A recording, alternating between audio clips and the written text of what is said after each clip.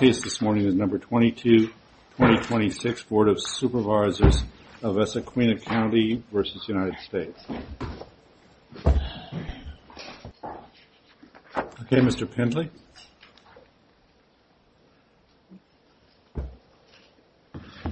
May it please the court. Good morning, Your Honors. Patrick Pendley, member of the bar from Louisiana and a new member of the bar of this court. Basically, before I start the argument, I'd like to observe that looking around at all the counsel in dark blue and dark gray suits, I feel like a social peanut wearing my seersucker. You're allowed to wear seersucker. Your Honor, this matter involves, believe it or not, the Great Flood of 1927 on the Mississippi River and lingering impacts even to this day of that flood and the economic disaster that happened thereafter. Okay, so, but why are we here? I mean, the Court of Federal Claims dismissed, finding that you hadn't sufficiently alleged Right. but for causation. Why didn't you say you have an expert who testified to that? Why didn't you simply amend the complaint to satisfy the Court of Federal Claims with an explicit allegation which you say you were capable of making? Well, Your Honor, we thought we had amended the complaint to satisfy the pleading requirements. So why didn't you amend it again when the Court of Federal Claims made its ruling? Well, because we thought we had satisfied. Of course, once Judge Smith ruled, then there was nothing to amend at that point because he dismissed the case in its entirety. Of course, well, you could have asked to amend at that point. Well, right? True, Your Honor, absolutely true. We could, but if this court reverses Judge Smith's opinion, which we think it should, just based on the fact that we did amend and we believe we have alleged causation for the damages that have been sustained by Issaquena County, Mississippi, as a result of the flooding in 2019 of that county and the immense destruction that occurred. And that's about all I can say on that, Your Honor. I at least want to see if I can get more from you than that. There's an original complaint and an amended complaint. Are you suggesting that you did the amendment specifically cognizant of the problems that you needed to plead but for causation, and that's why you amended? We filed the original complaint, Your Honor.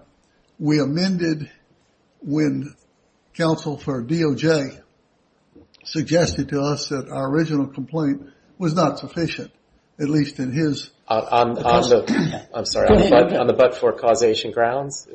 Yes.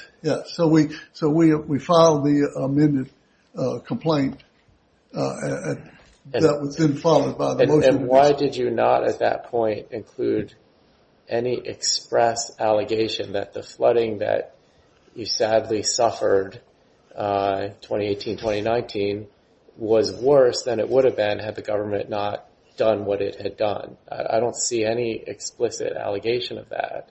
I understand. I think I would respectfully suggest that that's a very strict reading, if you will, of the complaint and the situation that occurred.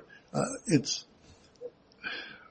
without any factual basis in the record, because there is no evidence in the record, because we're here on a motion to dismiss, not a motion for summary judgment.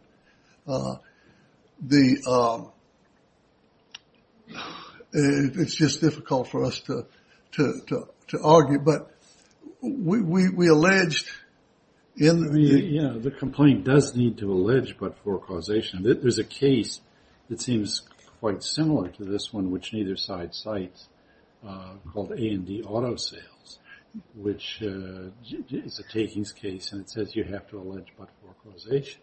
Yeah, the similar case, a recent case, is the state of Mississippi versus the United States of America that was decided by Judge Kaplan recently, and she set out. It's not binding on us, whatever she said. I'm sorry, Judge. It's not binding on us. It's not authority. I understand, Judge. But she set out the criteria which we looked at and considered and believed that we had satisfied the criteria necessary at this stage of the case, which was the pleading stage of the case. But it's no question, based on your expert report, that you could have explicitly alleged but for causation, right? And did you have the expert report when you amended the complaint? We have the expert report. Did you have it at the time you amended? No, we did not, Judge. That came later. Okay. Came a little later. But we have it, but it's not part of the record, so this court can't consider. Did you feel at the time of the amended complaint that it would be inconsistent with your ethical, constraints as an attorney to allege in good faith that, hey, the flooding is worse than it would have been if the government hadn't done what it did? I don't understand what was holding you back. It's basically one sentence you needed in the complaint. Well, Judge, we looked at the case law at the time, and we didn't necessarily agree with Mr. Toth, but rather than didn't necessarily agree with him that you had to allege but for causation. I don't recall. I just know that he was saying you need to freshen up your complaint. So is it your view that you did allege but for causation, or that you didn't need to allege? No, we believe that we alleged it. No, we didn't use. This is what in paragraph 27 of your complaint. Yes, I believe that's correct. Let's see. Of your amended complaint.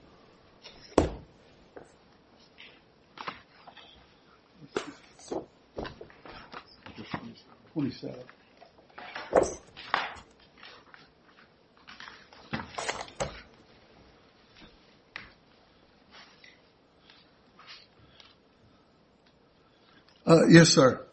27 of the amended complaint. It's our belief, perhaps erroneously, that.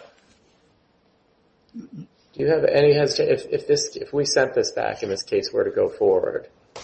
Do you have any hesitation in filing an amended complaint, if you were given leave to do so, that contains the allegations that are in your brief that are not in your complaint, like that the flooding used to be predictable and now due to what the government does, it's not predictable? Or at page 7 of your opening brief, you say we've experienced flooding of a greater depth and duration than if the government had taken no action at all. Do you have any reluctance, hesitancy, or doubt that if you were permitted to do so, you could file a second amended complaint with those allegations? After this discussion, there's no question about that, Judge. We would do that. We did not believe that the words "but for" were necessarily magical words. I mean, it's the context that we were alleging the facts of what happened and the reason why the flooding occurred that we were alleging in the original complaint and in the amended complaint. And we looked at the cases that as Judge Kaplan pointed out in the state of Mississippi case, that in other cases have said this, that takings claims involving flooding are very fact oriented, and we believe that we had alleged. Well, that's exactly why you need to be specific about the allegation. Well, Judge, it's not hard. No, I know it is not hard, Judge. I understand it is not hard. You would have saved yourself all the cost of taking this appeal. Well, of course, we alleged, we set forth the history, we set forth what physically as we understood it, happened in 2018 and 2019 on the Mississippi River and the Yazoo River. Let me ask you this, because I have a feeling we're going to hear it from government counsel, and this is my concern as well. They pointed out to you before filing a motion to dismiss what the deficiencies were in your complaint. You tried to correct them. Seems to me you failed. You then take an appeal. You don't ask for leave to amend. You don't ask us to send the case back with leave to amend. You don't even come in here today really and ask to let us file an amendment. You really seem to be here principally to convince us that you've already done enough. Is it fair to the government, or on what principle would you cite that says we can go ahead and at this very late stage when the government's had to, respond to your complaint, win a motion to dismiss, brief an appeal, argue an appeal, that we could at that late stage say, well, no harm, no foul, go back and try again? Well, Judge, first of all, I don't think it's a late stage of the litigation at all. The government has never even answered either one of the complaints, the original or the amended complaint. I mean, to me, we're in the embryonic stage of the litigation. And I fully expect, and what we're asking is the court to reverse Judge Smith and send it back for further proceedings. Now, I fully expect that as we do the further proceedings, that there will probably have to be amendments. Whether we amend and just use the magic words, but for the Corps of Engineers' decisions regarding failure to put the pumps in, then there are going to be, I'm sure, other amendments that are going to have to Okay, but the failure to put the pumps in doesn't state a takings claim. That's inaction under St. Bernard Parish. I'm sorry. The failure to put the pumps in, it doesn't state a takings claim. St. Bernard Parish considered exactly that kind of situation and says that's inaction and it doesn't state a takings claim. Absolutely, Your Honor, and we don't quibble with that. Two things, though. St. Bernard case came on appeal after the trial on the merits, and the plaintiffs in St. Bernard, as we read St. Bernard, just didn't carry the burden of proof. We're not anywhere near that stage of the proceeding. It is not inaction on the part of the Corps of Engineers to not put the pumps. This was one project to build the build the gates, the levees, and put the pumps in. And that recognition of what was going to happen when the rivers were levied goes all the way back into the early 20s. Are you saying not putting pipes in is not inaction? I'm saying that when they failed to put what they said they were going to do, that was not inaction because it's all part of one project. As I understand, inaction is when a situation occurs and the government just doesn't do anything about it. Here, they said we're going to do three things. We're going to build levees, we're going to put the gates in, and we're going to put the pumps in to pump water over the dike to keep it from, because we recognize it's going to pond and build up behind the gate. Okay, suppose we say that under St. Bernard Parish that you don't have a case based on an allegation of failure to put the pumps in, that doesn't help you state a takings claim. What's left? Do you have a case left? Well, we wouldn't have a case left, you know. I don't understand that. Whoa. When the pumps, I take it, are just something that would have, in your view, ameliorated the problem that was created by the levees and by the levying the river. And that leaving the pumps out meant the project as a whole, in your view, as I understand it, left the people in that particular area of Issaquena County subject to greater flooding than would have occurred if the levees hadn't gone up. So the pumps don't really have, it would be nice if the pumps were there and you wouldn't have the problem, maybe. But your case, I take it, is that the levying of the river without the pumps created a problem that wasn't there before, i.e. but for, right? Is that a fair characterization of your case? Yeah, the depth of the water and the duration of the flood, failure to put the pumps in is what occurred. Now, we're not saying... Well, but what Judge Bryson is trying to help you. Yeah. I understand, and I appreciate that, Judge. I really do. But I'm trying to be straightforward with the court. Some of this land behind the dike did flood. We're not saying that it never flooded, and this was a first-time flood, like Upper Addicks and Barker. Well, it clearly flooded in 1927. Right. Yes, it did. All right. But your argument, in effect, it seems to me, is that the project, as it was initially conceived, would have been fine if they'd had the pumps and so forth, at least probably.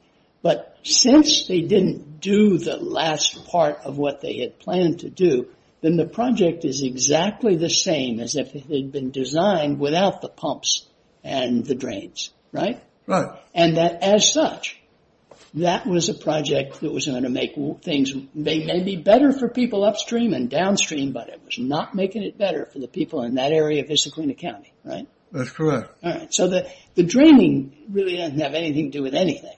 Well, it so happens that if they had put the drains in, they'd be better off. But looking at the pumps, the pumps and so forth. But if they had initially conceived the project without the pumps, you would be here with exactly the same claim, right?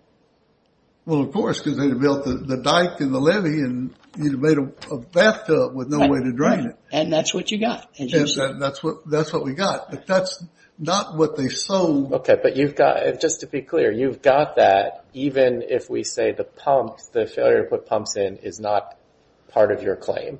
You still have, they built some walls and they didn't drain it anywhere, and that's government action. You would still have a case, or you would not have a case?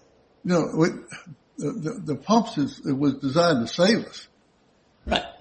But in other words, the pumps were designed to keep the water behind the gates and behind the levees in its normal banks, because that area is covered with little streams and bayous and tributaries. But what we have is we've got this water that's flooding, that piles up. And granted, the water that fell, the storm water that fell in 2018 and 2019 behind the gates was very unusual. It was much more extreme than normal. But had the pumps been there, they're designed to keep this water moving out when it can't normally or naturally flow through the gates because the gates are closed. Okay, why don't we hear from the government? We'll give you 2 minutes for rebuttal. Mr. Toth. Thank you, Your Honor.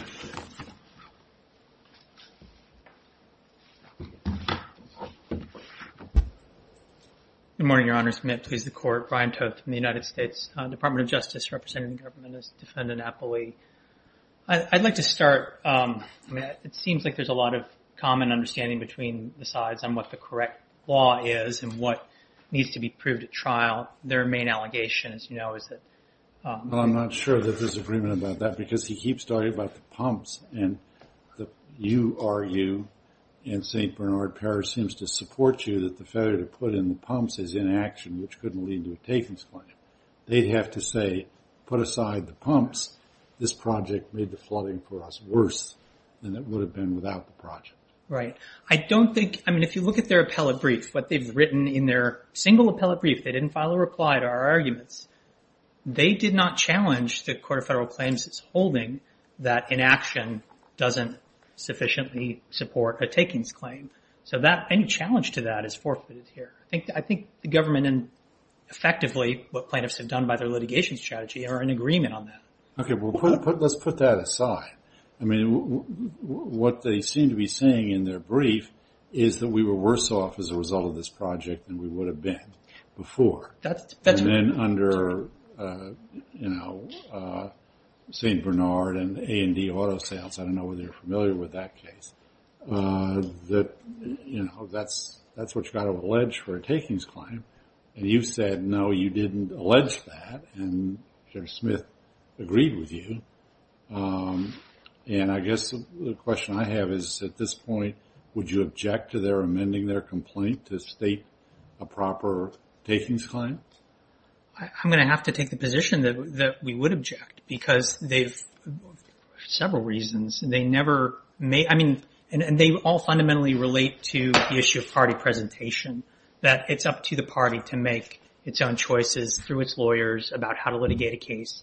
And you look at Twombly, it rejected the any state of facts rule, where you simply look at what's pled and, the facts that are pled and try and figure out whether there's any construction of those facts that would fit the legal elements of a claim. It's more driven by the parties now than it was, say, 20 years ago in litigation. And so you really have to look at the choices they've made. They did file an amended complaint before we moved to dismiss, but they didn't file a motion for leave to amend in response to our motion in the trial court. And then in their opening brief, they didn't make any to do about that. They didn't ask in their brief for leave to amend. So, and the judge, in the Court of Federal Claims didn't rule on a motion for leave to amend, so we have no idea how that court would have construed that. Taking paragraph 27 of their amended complaint, which you've got, I'm sure. Yes.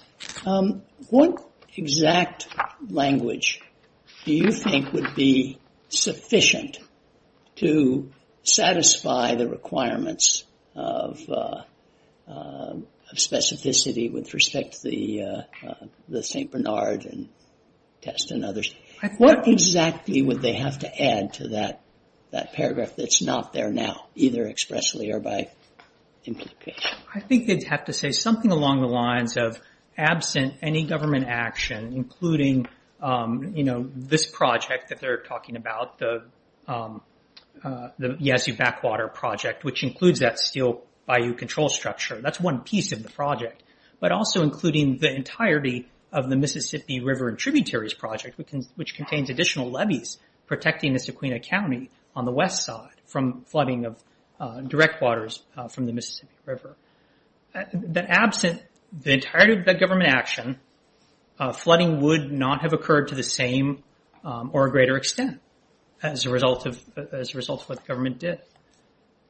I may not have said that as articulate. Do you agree they say exactly that in their blue brief? That is, if they had just submitted the brief as their amended complaint, we wouldn't be here.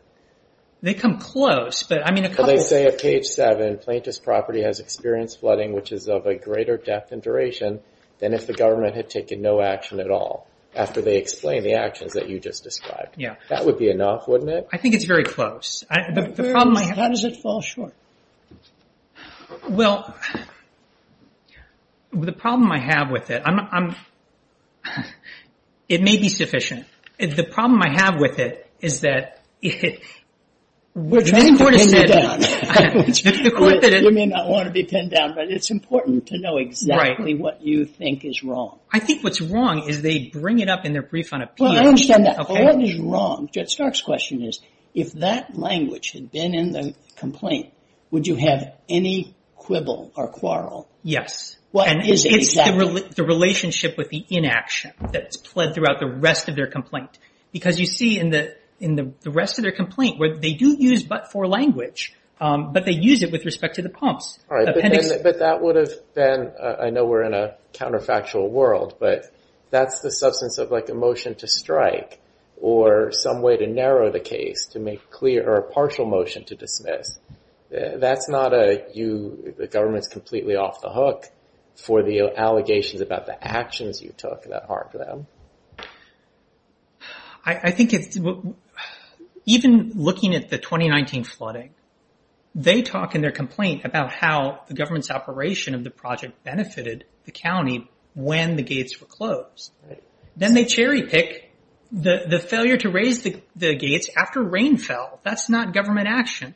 And St. Bernard says you can't cherry pick parts of the operation of the government's action without looking at it as a whole. So I would I would be skeptical of the lines from their brief just being transplanted to their complaint, where the rest of the complaint is so overwhelmingly focused on the pumps and the cherry-picked part of failing to raise the gates after it rained.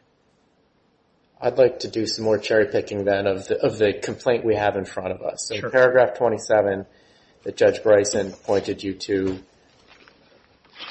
first of all, would you agree our law is we have to read the complaint drawing all reasonable inferences in favor of the plaintiff at this early stage? Yes, with the caveat that legal conclusions don't have to be taken as true. So the second sentence of 27 is routing the drainage of the entire Yazoo Basin to the Steel Bayou control structure and allowing the floodgate to remain closed created a massive pool of water for which there is no drain.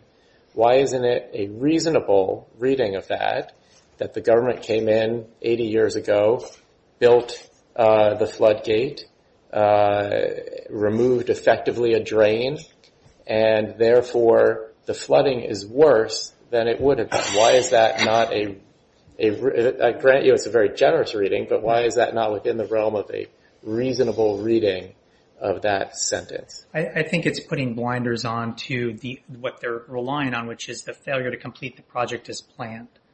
And I think that gets back to omitting certain components of the project, the floodway, and omitting the pumps. But you're taking that from the rest of the complaint. That's not right. in that sentence, at least. Fair enough. Yes. What about this? At paragraph 22 of the amended complaint, A30, they write, and they're referring to the late 2018, July 2019 period, because the gates of the Steel Bayou control structure were closed, the rainwater had no outlet through which to drain into the Mississippi River or anywhere else. Again, isn't it reasonable to infer that had the federal government never come down there and built all these structures, there would have been an outlet for the water to drain, and therefore we're worse off than we would have been had you not come in originally? Yeah, I don't think there's enough to reasonably infer what the pre-project state of affairs was from that one sentence. I'm happy to answer other questions the court might have, but if not, I mean, I think it's important. I think it's important to understand how this project operates. I think the court has a fair understanding of it, and I would just point to these diagrams that we submitted in the trial court as demonstratives on pages appendix 47 and 48 to show that the gates will not, and they'll remain closed so long as the river side of the stage of the river is higher than what's on the land side of the project, and so it's fundamentally protective of them, and so it's hard to conceive of how the operation of this project in 2019 overall, just taking that as their conceptualization of the government action, how even that overall didn't benefit them. I understand there was flooding of the property, precipitation was involved, that wasn't the act of the government, and the way the project functions and the nature of the project, as these diagrams depict, demonstrates that it's generally going to be protective when the river is high. So I think construing the complaint against that understanding of the project, it's very difficult to understand how they could successfully plead a claim. My friend also... The key element of what you just said is successfully, i.e. that they could ultimately prevail. I mean, your argument now seems to be that this project, despite the unhappiness that resulted in 2019, is overall benefited everyone in the protected area, including the people in that unfortunate area that got flooded the worst. But that's a merits question. Well, I probably should have said plausibly supports a claim rather than successfully. They don't have to obviously prove it at this stage. They do have to allege something that's plausible.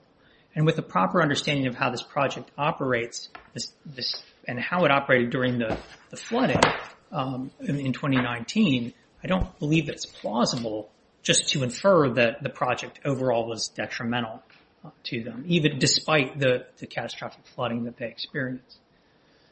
If we were to affirm the dismissal, would they have the possibility of starting a whole new case with a complaint that is potentially adequate? That is, I mean, was this dismissal without prejudice, or does it act as a prejudicial merits-based dismissal? Do you know? I think it would be the latter. I think there would be a res judicata effect. I mean, that's based on the 2019 flooding. If there were new facts or new developments since then, they wouldn't be barred from trying to bring a new claim. So I'm really struggling. Candidly will admit, because it does.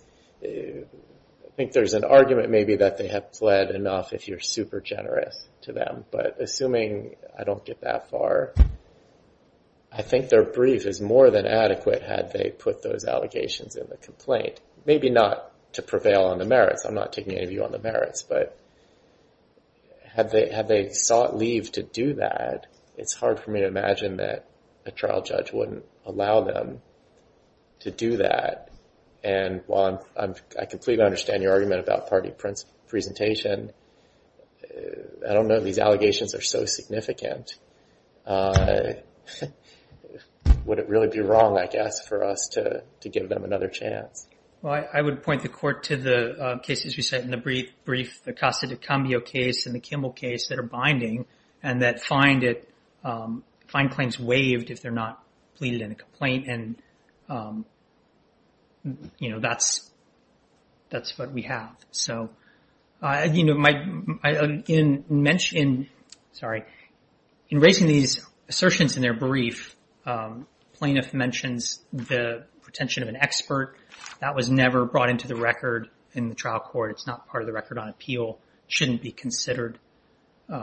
But even to this day, I mean, there's talk even this morning about an expert report. I haven't seen an expert report, so I am really hesitant to say that if these assertions in the brief are based on some report that hasn't been disclosed or is part of the record on appeal, that's in any way supports allowing them to go back and get yet another try at this. One last thing. Mr. Penley gave you credit, as I understood it, for pointing out errors in the original complaint before having to do the motion to dismiss practice. Is it correct that you pointed out the failure to plead but-for causation? So I can't take credit for that. It was a different trial counsel, but okay. And I normally wouldn't say that I wasn't the trial counsel, but I'll give the trial counsel the credit here. Sure.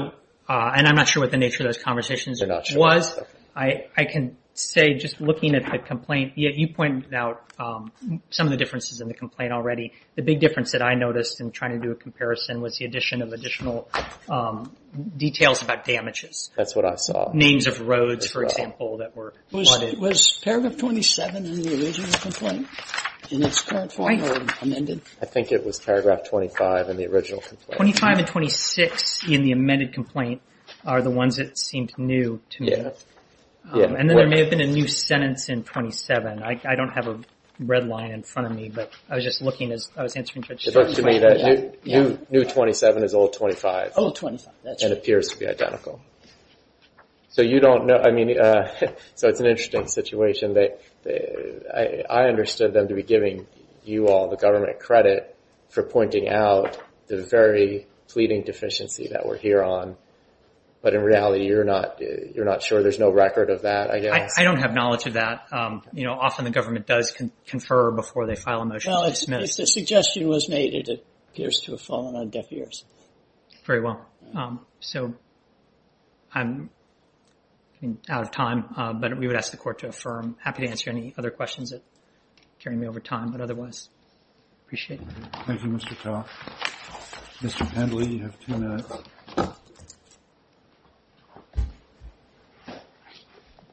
Just a couple of observations, Your Honor. My co-counsel tells me that DOJ pointed out that they wanted us to list all the roads and culverts and bridges that were destroyed by the 2019 flood, and that was part of the amendment that we did, or the first amended complaint, and I think Judge Stark, you asked a question, or perhaps Judge Bryson, you pointed out one of our complaints was, and it's in the complaint, they did not open the gate in 2019, the gates, when the riverside was higher than the land side. Well, they couldn't open the gates because that would have exacerbated. The water would have come from the river onto the lake. Yeah, I mean, the water from the river would have just flooded back in and into the Yazoo River Basin. So they couldn't open, and that's always been understood. They couldn't open the gates when that situation occurred. But the problem, as we see it, rightly or wrongly, is that there was no provision, notwithstanding the Corps' recognition of the problem from the 20s or early 30s at the latest, that building this levee, building this dike without some provision to evacuate the water that came on the riverside, on the land side, with the gates closed, was going to be a disaster. And it wasn't just one. I mean, we talked about in the brief, we talked about the Eudora floodway, which was ultimately killed. Then they talked about the Buff River floodway through Louisiana, which was killed, both of them by intense local and political opposition to transferring that water from the Mississippi before it got down to the Yazoo River, mouth of the Yazoo River. And so they just, and of course, we talked a little bit about the little Sunflower River. That's such a small situation. It really is meaningless in the overall scheme of things. It's the Bayou Steel flood control structure. And I just asked the court to take into consideration that it's the Bayou Steel flood control structure, which is three parts. It's the gates, it's the levees, and it was the pumps in the proposal. They just, our view, the Corps just didn't follow through. Okay. Thank you, Mr. Penley. Thank you. Both counsel. Appreciate The case is you. submitted.